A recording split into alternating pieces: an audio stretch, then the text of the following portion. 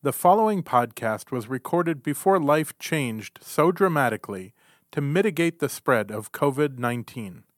While the discussion doesn't address the topic specifically, we still wanted to share what we think is a valuable conversation around the Sunday readings. We're making a plan to record future podcasts even when we can't be in the studio together. Peace and love be with you during this time of challenge. God's love is ever around us. Welcome to What Does This Mean? A discussion of the Bible texts that are assigned in many Christian churches, including the Lutheran Church, for this upcoming Sunday.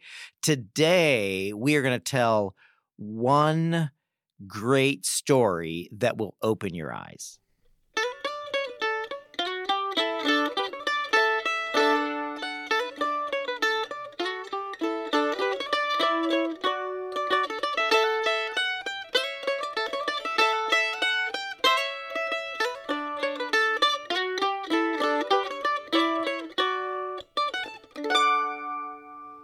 Welcome to What Does This Mean? I'm Pastor Bradley Schmaling. I'm Pastor Lois Pallmeyer. And I'm Pastor Javen Swanson. We are the pastors at Gloria Dei Lutheran Church in St. Paul, Minnesota, and this is our weekly chance to think ahead about the readings that are coming up so that we can think about them a little bit, and hopefully you too can be prepared to hear them in a new way on Sunday. We are really in the middle of the season of Lent, our time, 40 days of preparing for Easter. Sometimes we think of this as our time in the wilderness. And interestingly, we've mentioned this before, but we have the lectionary is our pattern of readings that we use, and there are three cycles, cycle A, B, and C. And in the cycle that we're in this year, which is kind of going through Matthew most of the year, shifts its priorities in Lent, and we read a bunch of John. And when I say a bunch of John, I mean a lot of John. Long stories, which are hard to break into parts and read over several weeks. And they're such great pivotal stories. I think the people who put the lectionary together probably just said, they can stand to hear a long story every now and then. And since we're in the wilderness, why not do it? Why not? We got 40 years anyway. We got lots of time to hang out. So what we're going to do today is really just look at the gospel text and break it down into some parts. And we're not even going to address the other two readings for the day. But as has been our pattern, we are welcoming special guests. And today we are welcoming back our Director of Youth and Family Formation, Katie LeClaire. We have had bags of mail begging us to bring her back to the show. Our first repeat demand. guest. Yes. She's that good. Wow, the first She's one? that You good. are the first. You were the first one, and it's not just because I passed you in the hall yesterday and we needed a guest. How many people did you ask before I said yes? No, It doesn't matter. You're here. That's right. You are first in our hearts. What kind of things are you working on these days?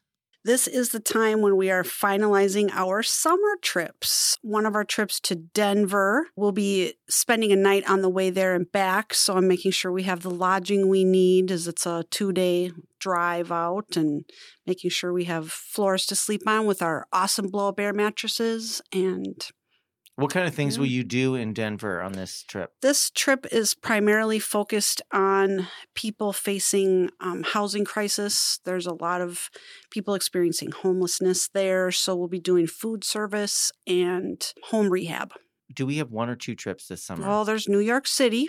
Yeah, tell us about That New York one City. is for our high schoolers. That is going to be working with the Seafarers International House. And they are a ministry to asylees, people seeking refuge off of cargo ships. So we'll be learning about the asylum process and how it has changed in the last decade. And there we'll be doing a ton of food service, mostly in the morning and early afternoon. And then we do our New York tourist things in the evening. But we'll get to go to a prayer walk to the 9/11 Memorial and to the Staten Island Ferry. Well, let's jump into the gospel text. This is the 9th chapter of John, and it's verses 1 through 41. But don't pay attention to that number. It's the entire chapter. It's the entire chapter. Just immerse yourself in the story. This is what I always think about more lengthy Bible readings. It's just to give yourself over to them. Let the words just wash over you and let them connect you to the spirit that's under these stories, which I think is the point of reading them anyway. So we're going to break this first part into 12 verses. Pastor Lois, would you start telling the story? John 9. As Jesus walked along, he saw a man blind from birth. His disciples asked him, "Rabbi, who sinned, this man or his parents, that he was born blind?" Jesus answered, "Neither this man nor his parents sinned. He was born blind so that God's works might be revealed in him. We must work the works of him who sent me while it is day. Night is coming when no one can work. As long as I am in the world, I am the light of the world." When he had said this, he spat on the ground and made mud with the saliva and spread the mud on the man's eyes, saying to him, "Go wash in the pool of Siloam," which means sent. Then he went and washed and came back, able to see. The neighbors and those who had seen him before as a beggar began to ask, "Is this not the man who used to sit and beg?" Some were saying, "It is he." Others were saying, "No, but it is someone like him." He kept saying, "I am the man." But they kept asking him, "Then how were your eyes opened?" He answered, "The man called Jesus made mud, spread it on my eyes, and said to me, 'Go to Siloam and wash.' Then I went and washed and received my sight." They said to him, "Where is he?" He said, "I do not know." I have a few setup questions, first of all, of how you interpret a passage like this. And so since we haven't read the whole thing yet, this is a good way to kind of get into it. My first observation is true grace. Here is this man, did not ask for a miracle, didn't ask for help. Jesus comes along. It says he was just walking along, and the disciples are trying to trap him. Maybe that's my interpretation with a question. Why is this man blind? Did he sin? Did his parents sin? And Jesus says neither one of them. And then he goes into this strange, and this is what I kind of wanted to ask you about in verses 3 to 5. Don't ask about that. That's the hard part. That's the hard part? Yeah. Skip that part. Jesus starts to say, we must work the works of him who sent me while it is day, and night is coming when no one can work. What is that? Sounds like a riddle. So Jesus' pattern is usually to answer a riddle with a riddle. Mm-hmm. But then he says, as long as I'm in the world, I am the light of the world. So he totally skips their question. And I wonder how you, when you're reading a passage like this in Scripture, do you go for the concrete episode? Here's this guy, blind, mud, spit, etc., healed, neighbors. What do you do with these spiritual concepts? Was this a physical healing, or was it a spiritual thing, or is it a little bit of both? Or how do you think John wanted us to read this?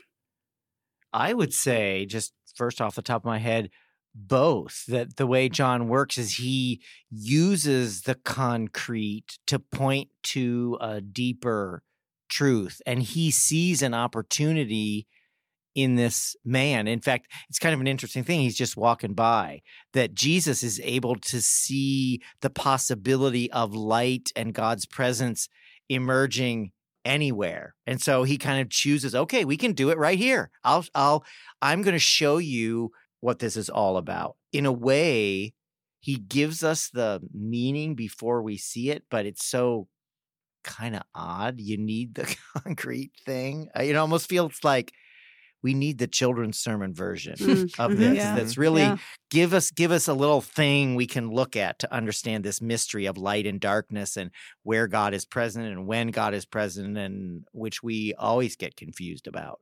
Well, and then he uses a little mud and the just wild scene of spitting into the mud and putting that in the man's eyes.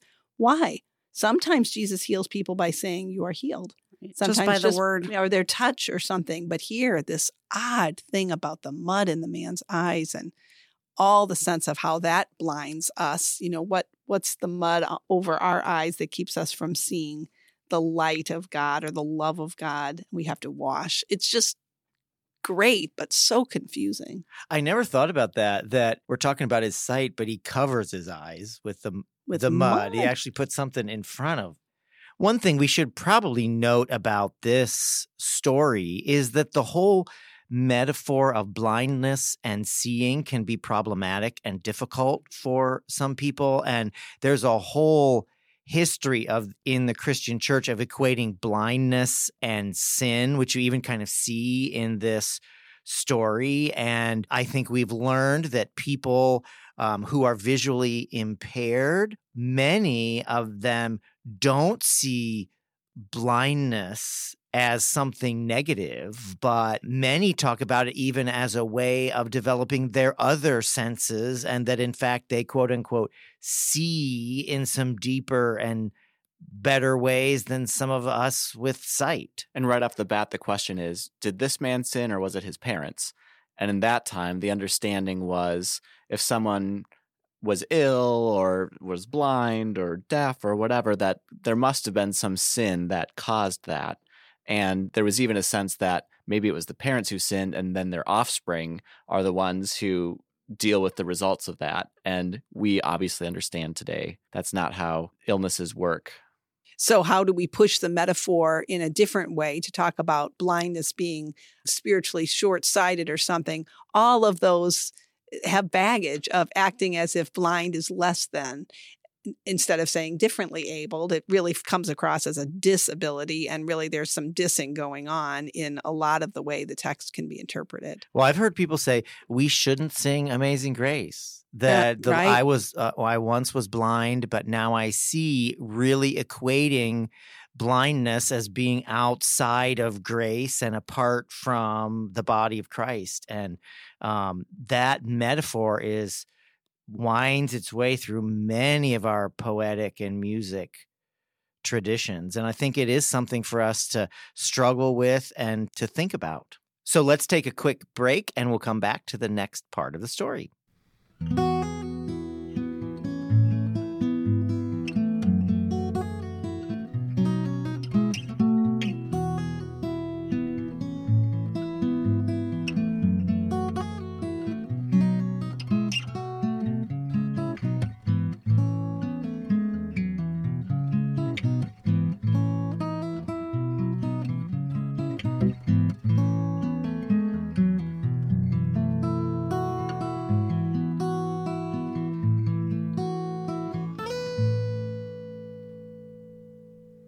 Welcome back. The second part of the reading today is, again, chapter 9, verses 13 through 23.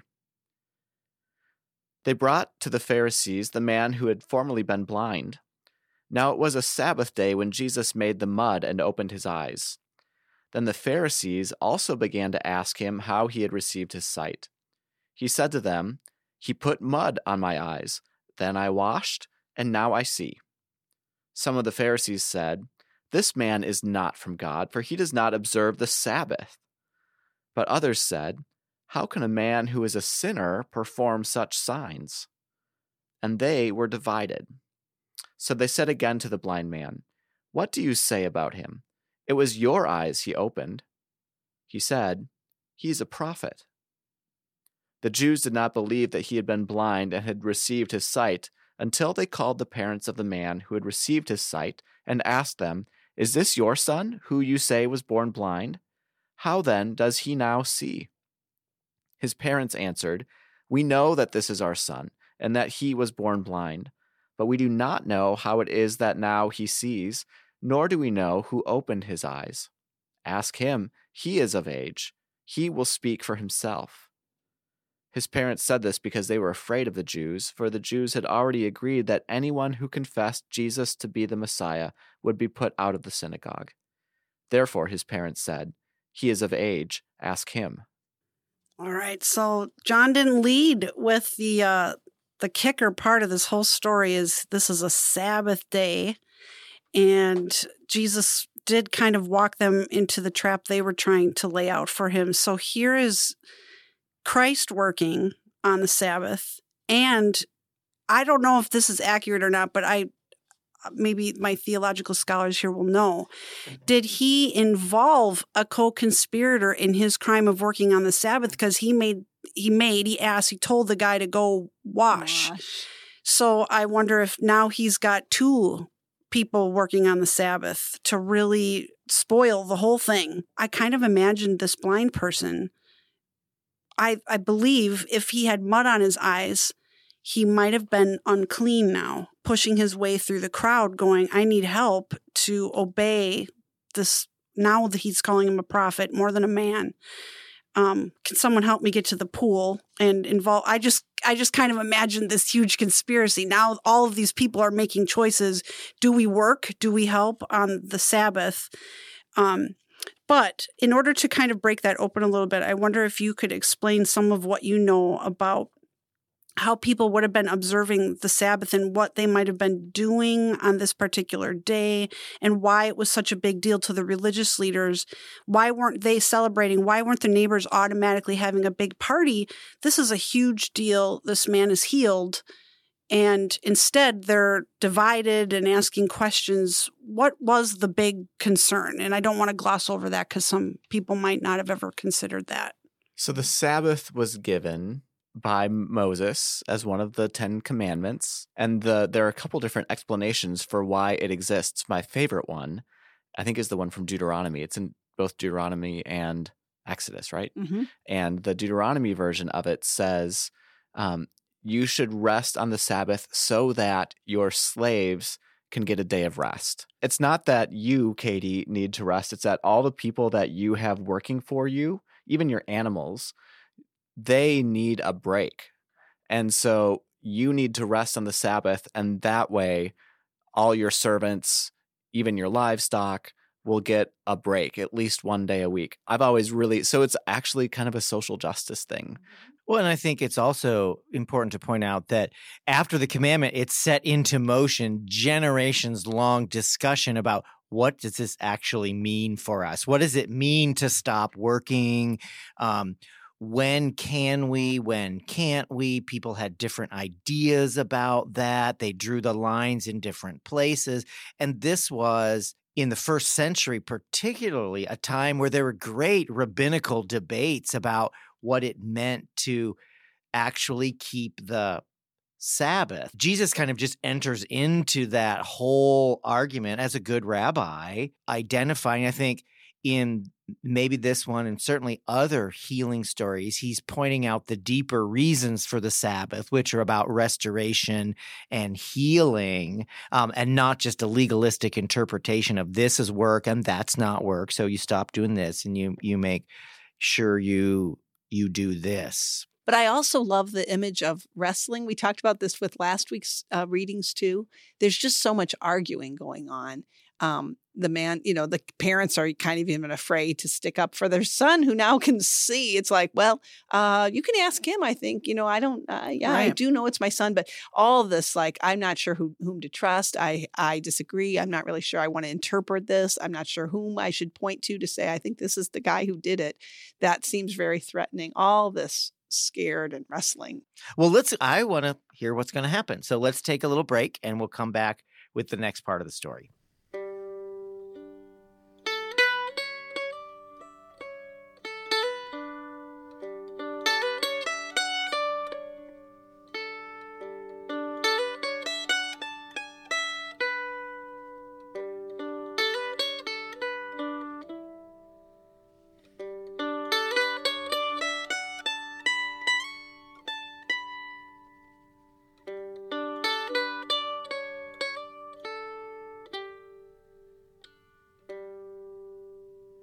So we're back for the next part of chapter 9 of John's Gospel. This section goes from 24 to 34. So for the second time, they called the man who had been blind, and they said to him, "Give glory to God. We know that this man is a sinner." He answered, "I do not know whether he is a sinner. One thing I do know, that though I was blind, now I see." They said to him, What did he do to you? How did he open your eyes? He answered them, I have told you already, and you would not listen. Why do you want to hear it again? Do you also want to become his disciples? Then they reviled him, saying, You are his disciple, but we are the disciples of Moses. We know that God has spoken to Moses, but as for this man, we do not know where he comes from. The man answered, Here's an astounding thing. You do not know where he comes from, yet he opened my eyes. We know that God does not listen to sinners, but he does listen to the one who worships him and obeys his will. Never since the world began has it been heard that anyone opened the eyes of a person born blind. If this man were not from God, he could do nothing. They answered him, You were born entirely in sins, and you're trying to teach us? And they drove him out. So the thing they feared, the parents feared, here happens to the man. And I don't know where he went, because before it said after he washed, he got to go home. He went home. But now he's cast out.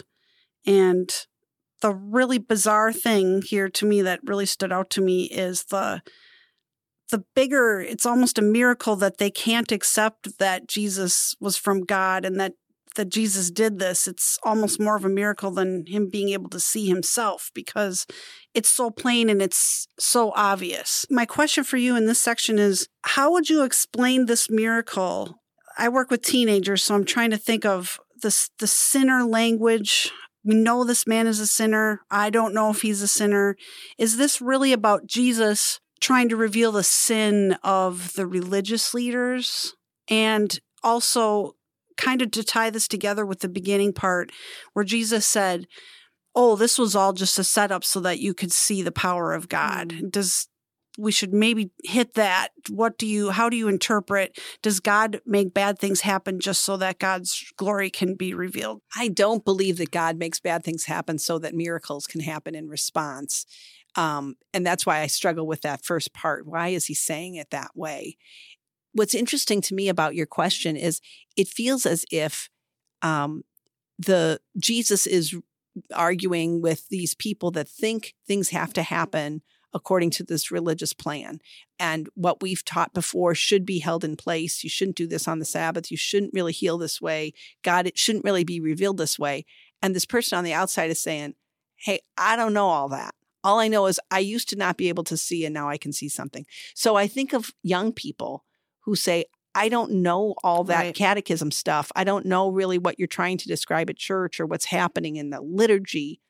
I just can tell you this. I used to feel like I was an outsider and these people included me. Or I used to feel like none of this mattered. And now I feel like something matters to me. I used to be lonely and now I feel like I have a community. Something. And we poo-poo it. It's like, oh no, what we're doing here is these rules. Mm-hmm. You have to kind of go through these steps. This is what it means to be confirmed. And young people might be saying, I'll deal with confirmation. What I'm saying is I feel included now and I used to not. Mm-hmm. The modern examples of this is that people who are convinced, they know deep in their bones that God is a God of love, but they've been told something otherwise. And they just say, no, I can't tell you why I know it, but I know what you're saying isn't right. I know that God is a God of love. That's the bottom line. We should probably finish the story. Let's take another quick little break, and then we'll come back and bring it home.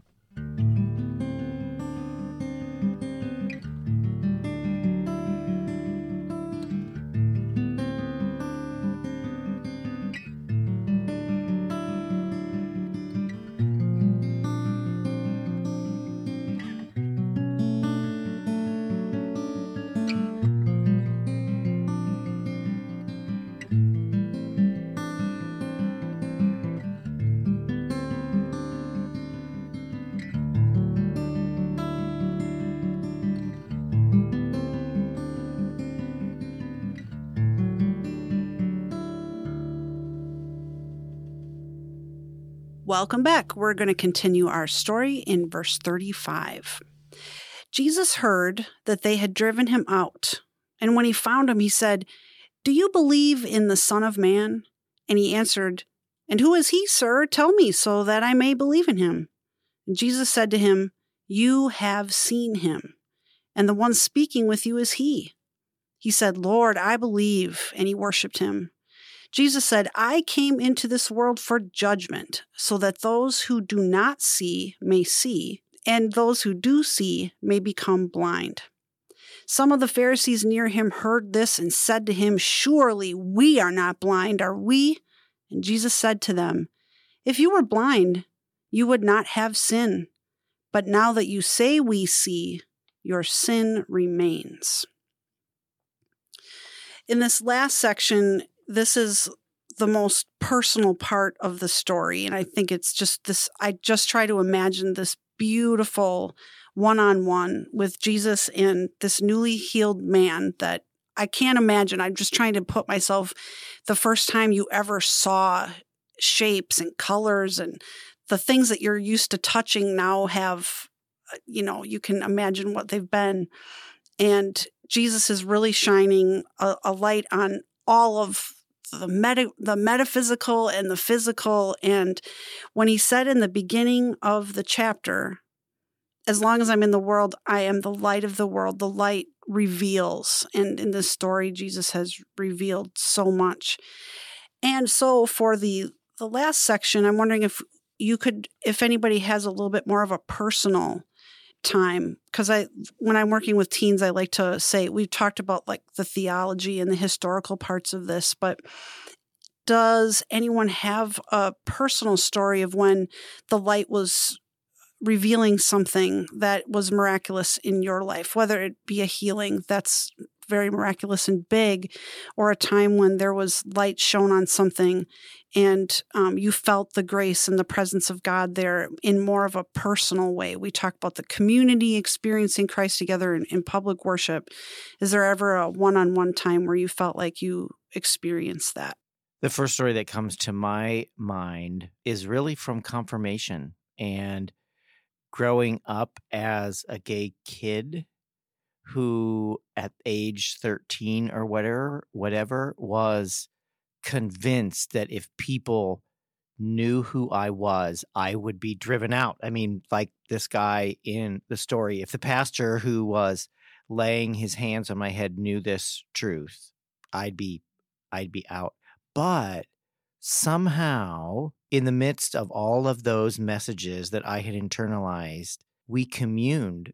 We had our first communion after confirmation. Oh, okay. So I'm having this thought about myself, and then we kneel at the communion rail, and the pastor says, "The body of Christ given for you."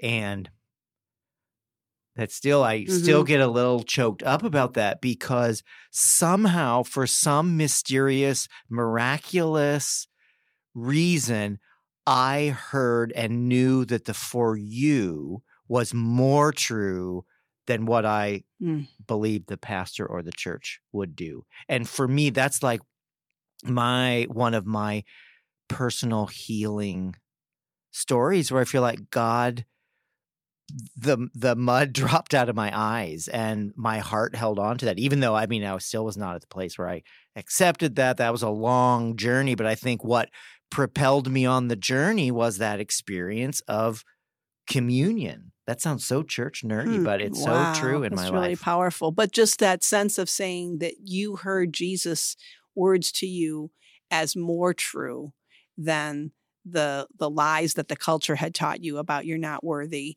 and somehow that fear of, if people really knew who I really was, they wouldn't be able to confirm me or receive me. You heard the truth of Jesus' love for you as more fundamental. Well, and it's so parallel to this story, too, that there's a law that says, the Bible says this, this, this, and this. And there are people, or there were people, there still are people trying to enforce that law. And you have this encounter with Jesus who says, yeah, the law be damned. Here's this body of Christ for you. What trumps the law is Jesus's words to you, which is what is happening in the story. Right. Can I turn the question around to you, Katie? Like, what would you tell as one of your stories? I hadn't thought about it, but when you were telling that story, when I arrived in college at the University of Wisconsin at Whitewater, I was a very bitter, angry person. I did not want to be there. I had thought I was supposed to go to Bible college, and my parents said no. There were only 2 colleges left with admission, and River Falls was one. I'm from Wisconsin. They had no housing, and so Whitewater it was. It was like this fluke, and I was mad, and I was pretty sure that maybe I wasn't disobeying God, but this was messed up. This wasn't supposed to happen. And freshmen move in first, so it was freshman welcome week, and I had an upperclassman roommate, so I was there by myself, which as an introvert totally needed, and that was its own miracle. Thank you, Jesus. A knock on my door, and it was this girl named Maddie Waters. I still keep in touch with her. Says, I'm from InterVarsity Christian Fellowship. We're having a game night in the basement tonight. Do you want to come down and just see what we're all about? Interdenominational group. There were Catholics and Methodists and Presbyterians, and I was a Pentecostal, and it was the best thing that could have possibly happened to me. But at the time, like I'm looking at the scripture, it says, do you believe in the Son of Man? It was a time where I wasn't doubting God necessarily, but I was doubting that there was a path for me and there was a community for me to belong in. And it was a new birth for me. And just being in an ecumenical group was so important to me to kind of branch out of more of a fundamentalist mindset and see these people worshiping Jesus with all different religious backgrounds. Definitely felt in that moment at that invitation with Maddie's door knock and going down and playing games and getting involved in the community, it transformed my life, definitely. And I know God was a part of that. That's a beautiful way maybe to end our discussion today, that all of us probably have a story of something that proved to be miraculous for us, even though we wouldn't count it as a miracle story like the Bible, but it really is. We're so glad that you've listened today. And Katie, we're really glad that you came and spoke with us again. It was great to have you here. Thank you for having me. You are welcome. We are interested in what all of you think. So if you have comments or questions, email us at pastors@gloriadaystpaul.org. Thank you to Paul D'Amico Carper for providing the music for us. And once again, to Marshall Saunders of Minnesota Podcasting for producing this podcast for us. We're so grateful. Join us on Sunday mornings at 8:15 and 10:45 for worship, 9:30 for education. And during these days of Lent, we also gather on Wednesday evenings at 7 p.m. for an evening prayer. Thank you so much for joining us today. Know that God is with you, God loves you, and God will open your eyes. This has been What Does This Mean? A podcast created by Gloria Dei Lutheran Church in St. Paul, Minnesota. You can find Gloria Dei online at www.gloriadaystpaul.org. This podcast has been produced by Minnesota Podcasting, and they can be found online at www.mnpodcasting.com.